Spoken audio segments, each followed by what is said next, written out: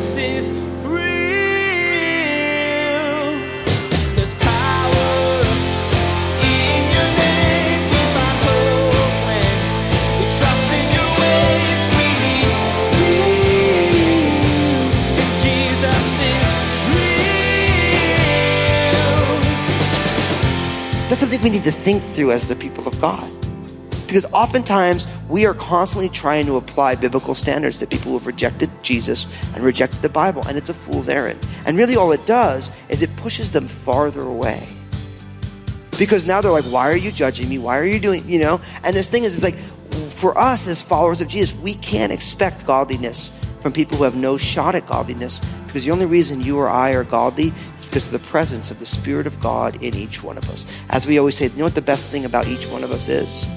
Jesus. The standards we live by as Christians are rarely followed by people who have yet to give their lives to Jesus.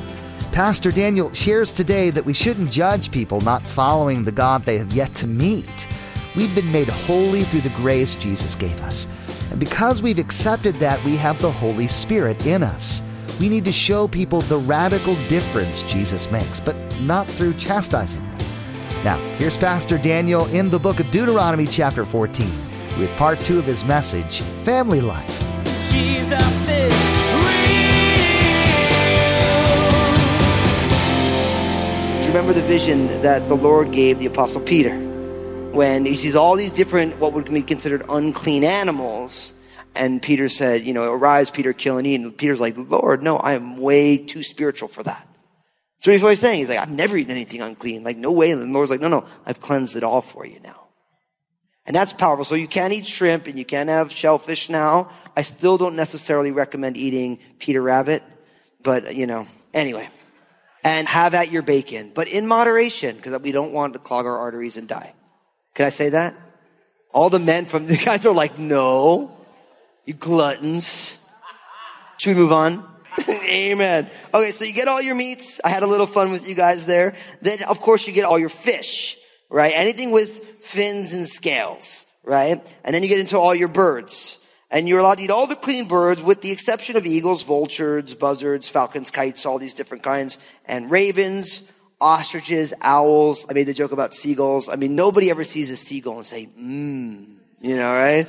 Why? Because a seagull eat anything it finds, right? And so again, all of these are carrion animals where they eat dead carcasses, which could be transmitting diseases. And so there's the stipulation against it. And so you have all those things. Of course, you don't eat a stork because they're carrying babies to wanting moms and dads. So, we're having a good night. All right. I need to go on vacation more often, Verse 21, you shall not eat anything that dies of itself. Now, this is interesting. So again, there's the prohibition, like if you find something that's dead, don't eat it. And the reason why is because it hasn't been drained of its blood and there's a possibility of foodborne illness. But then it says that you can give it to other people. Now, this is actually kind of powerful if you start to think about it. I don't know what you guys are even laughing about. It's making me laugh. So the alien is a resident alien. So it's an expatriate, somebody who's living within your people perpetually, but who are not from it. And then there's the foreigner, there's just the visitor. Now it says, even though I don't want you to eat it, you can give it to them. Now you know why? Because these prescriptions are for the people of God, and God is not asking them to apply it to everybody else because it's unique for the people of God. Now let me apply this to you. How often do we get mad at people who aren't believers for not acting like believers when you can't hold them to a standard that they don't know because they don't have the Holy Spirit living in them? See, the Lord isn't saying it's right. He's saying that other people with other customs will do it, and it's not your job to forbid them or tell them what they're supposed to do. And I think this is very important because the Church of Jesus Christ, we are meant to be salt and light in the world, but we cannot expect people who do not believe in Jesus and are not following the Lord, who don't have the Holy Spirit, we cannot expect them to hold to standards that God gives. I mean, let's be honest. Before we got saved, did we believe in those standards? No, we didn't.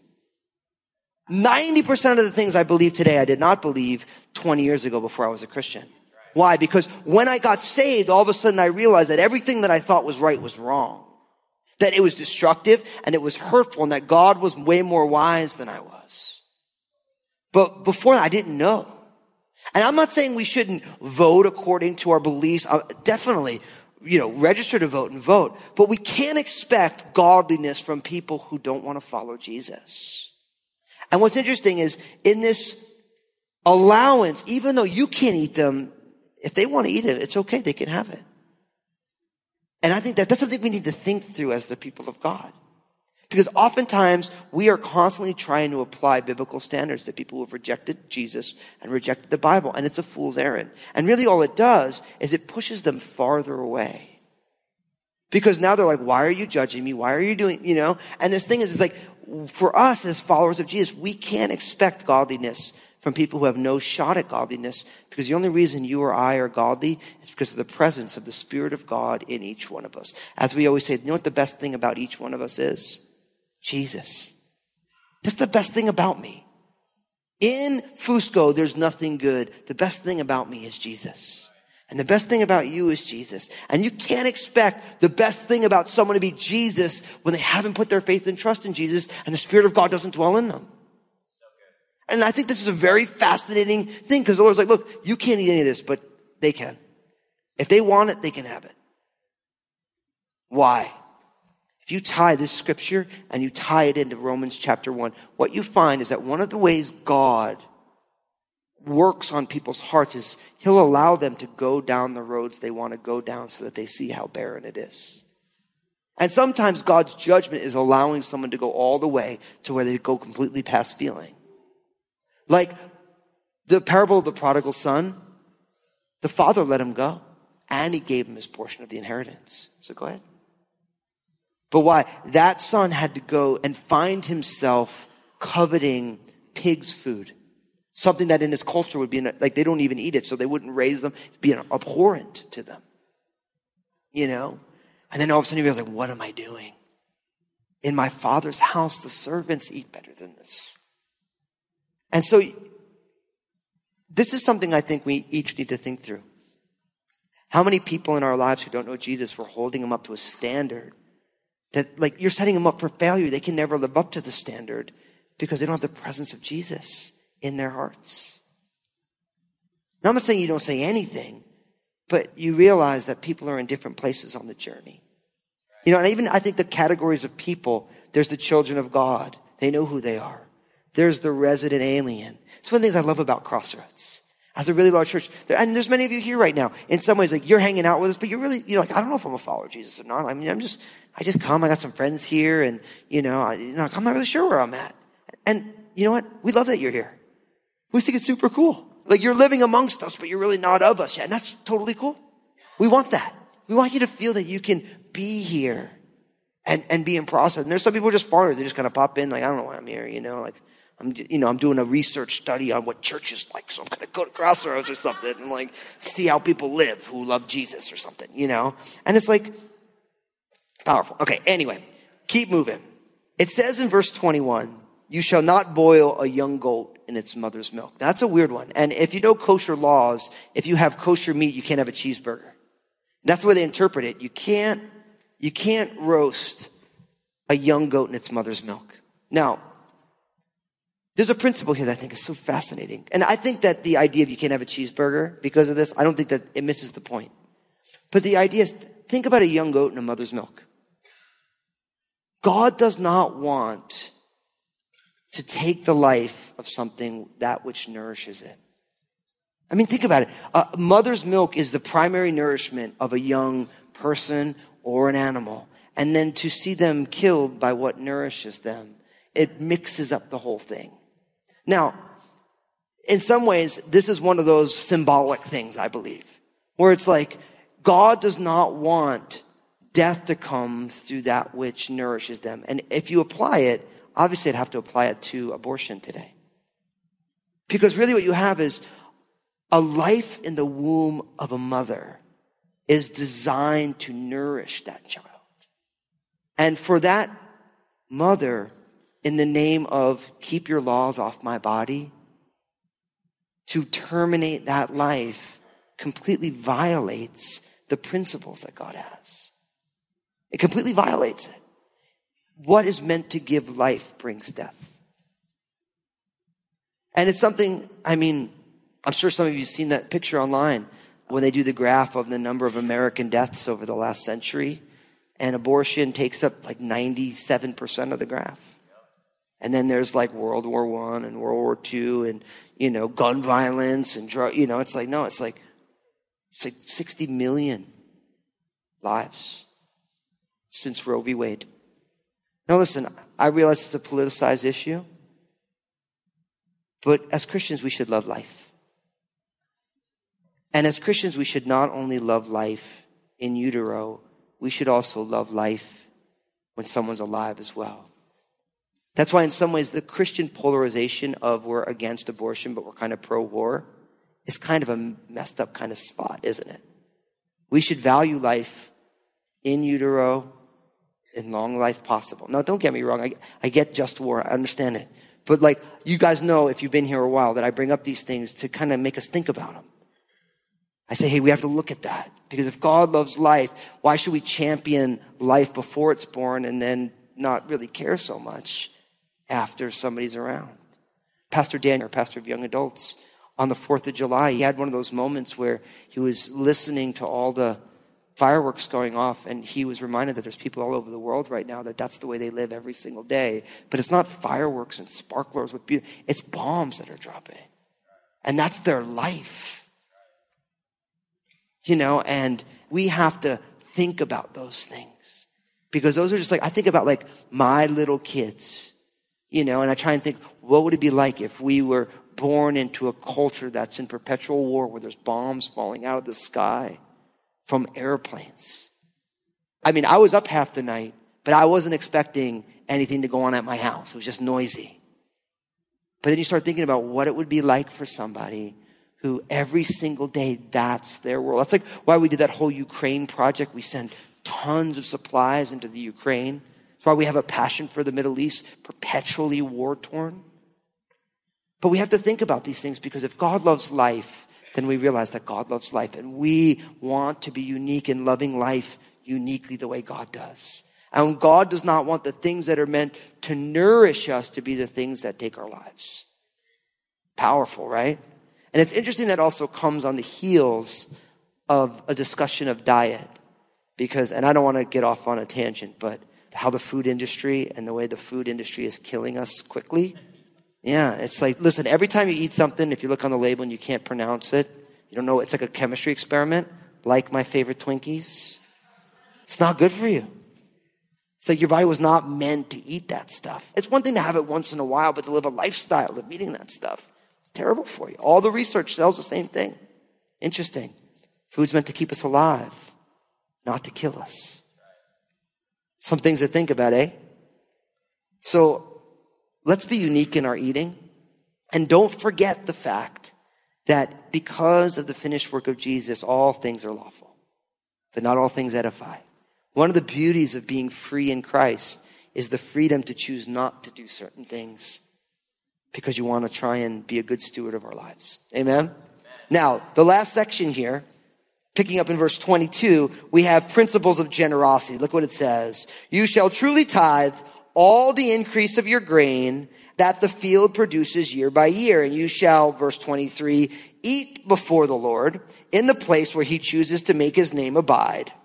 The tithe of your grain and your new wine and your oil, of the firstborn of the herds and your flocks, that you may learn to fear the Lord your God always. But if the journey is too long for you, so that you are not able, verse 24, to carry the tithe, or if the place where the Lord your God chooses to put his name is too far from you, when the Lord your God has blessed you, then you shall exchange it for money, take the money in your hand, and go to the place which the Lord your God chooses, and you shall spend that money for whatever your heart desires, for oxen or sheep, for wine or similar drink, for whatever your heart desires, you shall eat there before the Lord your God, and you shall rejoice, you and your household. You shall not forsake the Levite who is within your gates, for he has no part nor inheritance with you. Verse 28, at the end of every third year, you shall bring out the tithe of your produce, of that year and store it up within your gates. And the Levite, verse 29, because he has no portion nor inheritance with you,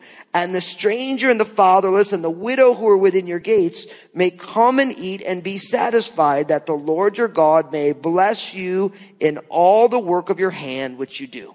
Now, I call this generosity because this whole section and lots of sections in the Bible reminds us that everything we have comes from God. And because everything that we have comes from God, God has a rightful stake in what the Bible calls the first fruits. The beginning of it, not the last fruits, or if everything else goes on, then God deserves the first fruits, because the principle is nothing that we have is our own. Everything we have, we've been given. Right? And so, of course, in the New Testament, the tithe never gets promoted. Instead, we get the cheerful giver that's promoted. The grace-based giving that comes because we realize that Jesus is real and God has provided. Now, the biggest struggle we have in 21st century America, of course, is that we're all greedy. And because of our banking system and our lack of stewardship of our own finances, many people are saddled with debt for buying things they couldn't afford. And always saying, well, I'll be able to afford it later. And you struggle with debt. And then what you end up having is now you're in debt, and there's absolutely no generosity, because everything about our culture is meant to market you to buy things that you really don't need, to keep you from investing in the things that the world really needs. And my simple encouragement to you is, don't be a legalist about giving, be a cheerful giver. But I'm here to tell you, God's cheerful giving, because the tithe is the 10th, right? So God says, look, I get the first 10th, that's the tithe, and then I get an offering, some amount above that, and you get the rest, right? But I don't tell people to give a tithe. I say be a cheerful giver. And what I found is that when you realize that 100% of your resources are the Lord, you can say, Lord, what do you want to do? And I've never met somebody who understands grace who actually gives less than a tithe in the name of grace. I've never once met somebody who understands God's grace who's like, well, the law says the tithe, and so I'm not under the law, so, I'm going to, every time someone has a hobby horse over tithing, I always say, well, so how much do you give? And especially when they're real specific, well, I don't give anything. It's like, well, how does that have to do with grace? For God so loved the world that he gave. And he didn't just give, like, God didn't say, well, listen, I'm looking for like my son that I really can't wait to get rid of. He gave his only begotten son. He wasn't like, look, I'm sending Lucifer because he rebelled against me, took a third of the angels. I can't wait to off that guy. You know what I mean? He took his only begotten son, the apple of his eye, his only son. He's like, I'm going to give my best. And that's why all through in generosity, it's always like, give your best. Give your best to the Lord. Don't give him it's funny, like I was talking to a pastor and he's like, so hey, I was thinking about doing like a church-wide garage sale. What should I do? I'm like, don't do it. Like the stuff that belongs in the dump, they're going to give to you because they don't want to take it to the dump. And he's like, no. I'm like, listen, man, it's sad. He's like, well, I'm going to do it. You know, he did it. He got so much junk. He's like, dude, you were totally right. I'm like, I know, I did it before. Like, I learned from experience, man. Like, you do a church-wide garage sale, the stuff that you're supposed to bring to the dump and pay your $20 to get rid of, they bring it to the church. We're giving it to Jesus. It's like the reason it's been sitting in your garage for like 70 years is because Jesus doesn't want it either, But we have that mentality, like we're going to give Jesus the leftovers. Like, we think about giving of our finances. We're like, man, I'm going to pay the rent. I'm going to pay the food. And then I'm going to pay my cell phone bill because I really need 27,000 gigs at an instant time because that's really essential to life. And I'm going to pay for 187 channels on the thing. And of course, I have all these subscriptions, all these things. And I never read any of the magazines anyway, but some cute little kid came to my house to sell me magazines. And now I've been buying that thing for 20 years. But I have no money to give to the work of God's kingdom. So the one thing that's eternal is the work of God's kingdom, and everything else stays here. And we're giving all of our best to that and nothing to the furtherance of the gospel and all the social implications of what comes with it. See, the beauty of the finished work of Jesus is that when a community comes to know Jesus, then all the social implications of the gospel, like people start helping one another out. Like people start saying, oh, someone's in need, I'm going to come alongside of them. And one of the things I love about the Crossroads family is this goes on around our community every single day. And a lot of it's not like they just come to us as pastors. People just take care of each other. Something goes on and people take care of each other. And you know why they do that? Because they're generous. Why? Because God is generous. And they're not stingy. And you go in the world, you have a problem, no one will help you. But all of a sudden you're part of a church and people who know you, if they know you, they'll try and help you. As long as you're not being one of those people who doesn't actually help anybody else. Because of course you get, when you have a generous church, you always have those people who are like, well, the Bible says that you're supposed to help me. It's like, well, no, you need to go get a job. The Bible says if you don't work, you don't eat. So you hungry? Yeah, go work. You know what I mean? And it's like, and I love that about the Bible, because the Bible knows that there's going to be people who want to take advantage of the generosity of the people of God. And it doesn't honor God for us to enable people to rebel against God. We talked about how the blessing of work, that God blessed humanity with work. So it's a good thing when we work. But we realize sometimes people fall on hard times. And the people of God are amazing that way. They come alongside. They come alongside and they help. And many of us have those testimonies. We're in a hard situation. The people of God come alongside of you. And they grab your arm. They're like, look, we got you. You're going to be fine. I hear stories about this in the Crossroads family every day. It gets me so excited. Because that's the way the Lord is. But you got to ask yourself, my friends, are you generous? Like, are you generous in a biblical way? Are you the kind of person who is known for their generosity? Are you saying, Lord, I'm going to give unto you in the work of the kingdom the first fruits? And use the tenth as the standard. Lord, and I'm not doing it because I have to. I'm doing it because I get to. Because, Lord, the message of Jesus changes the world. And it changes people's lives. And I love this because he's saying, look, you have to give your tithe, right? And then he says, listen, and you go there and you're going to eat it before the Lord your God. I love that. Because, like, look, you're going to bring it in and it's a party. Because we're family. And we're doing this together. And he said, listen, now, if you live too far away and you can't bring all this stuff, then I want you to sell all this stuff that you would have given, and you get money, and then you go to the house. Because you gotta remember, someone, when God placed his name, he placed it in Jerusalem at the temple. And there are people who lived way away, and you couldn't bring all those tithes. So they could sell their stuff, take the money, go there, and then buy new stuff. You buy whatever you want. See, if you want to buy sheep, whatever you want to give to the Lord, you can give it to the Lord, and then you can offer it there. And I think this is super beautiful. But in the midst of all of these things about this generosity, giving whatever's on your heart, he reminds them, listen, don't forsake the Levites. Don't forsake the people who are serving the things of the temple. Don't forsake them at all. Make sure you take care of the people who are helping in this whole thing. And then also in the third year, make sure you bring your produce. Why? Because you also have to help out the widows and the orphans and the poor who are within your gates.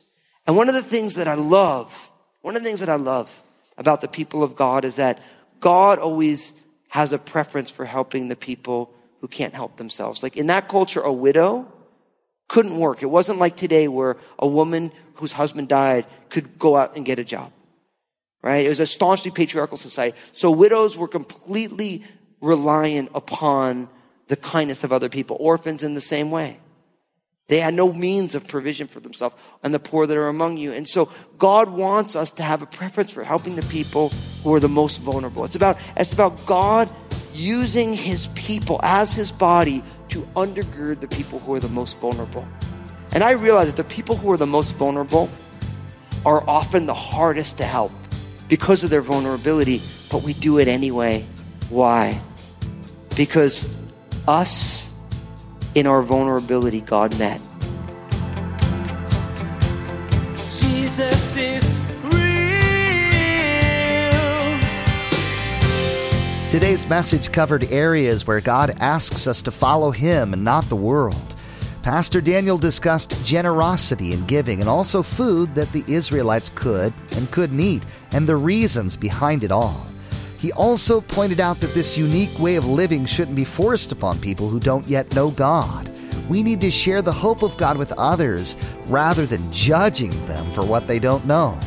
Jesus is Real Radio is the radio ministry of Daniel Fusco of Crossroads Community Church. The messages that you hear each day here on Jesus is Real Radio were produced from messages that Pastor Daniel shared on Sunday mornings and the midweek study. It's our prayer that this teaching from God's Word blessed and encouraged you in your walk with Jesus Christ. One of the things that I'm the most stoked about is that this year we launched a brand new campus in Southwest Portland. We would love to invite everyone to come and join Crossroads Southwest Portland on Sundays at 10 a.m. We're growing, and honestly, not just in Southwest Portland, but all over the country and the world as people join us at our online campus. 9, 11, and 1 p.m. or Wednesday nights at 7 p.m. on our online campus, crossroadslive.tv. Now here's Josh with what's coming up on our next edition of Jesus is Real Radio. Make sure to tune in again as Pastor Daniel will continue to talk about how God desires us to live as a family. We're all familiar with family units here on earth, though varied. God, however, wants us to function as a complete family under Him. We have brothers and sisters in Jesus. We need to live and serve as a group. This goes against the idea of individuality that society holds, but it's much better and greater benefit to all. There's more to come from Pastor Daniel's series called Blueprints. Please glance at the clock right now and make plans to join us again for another edition of Jesus is Real Radio.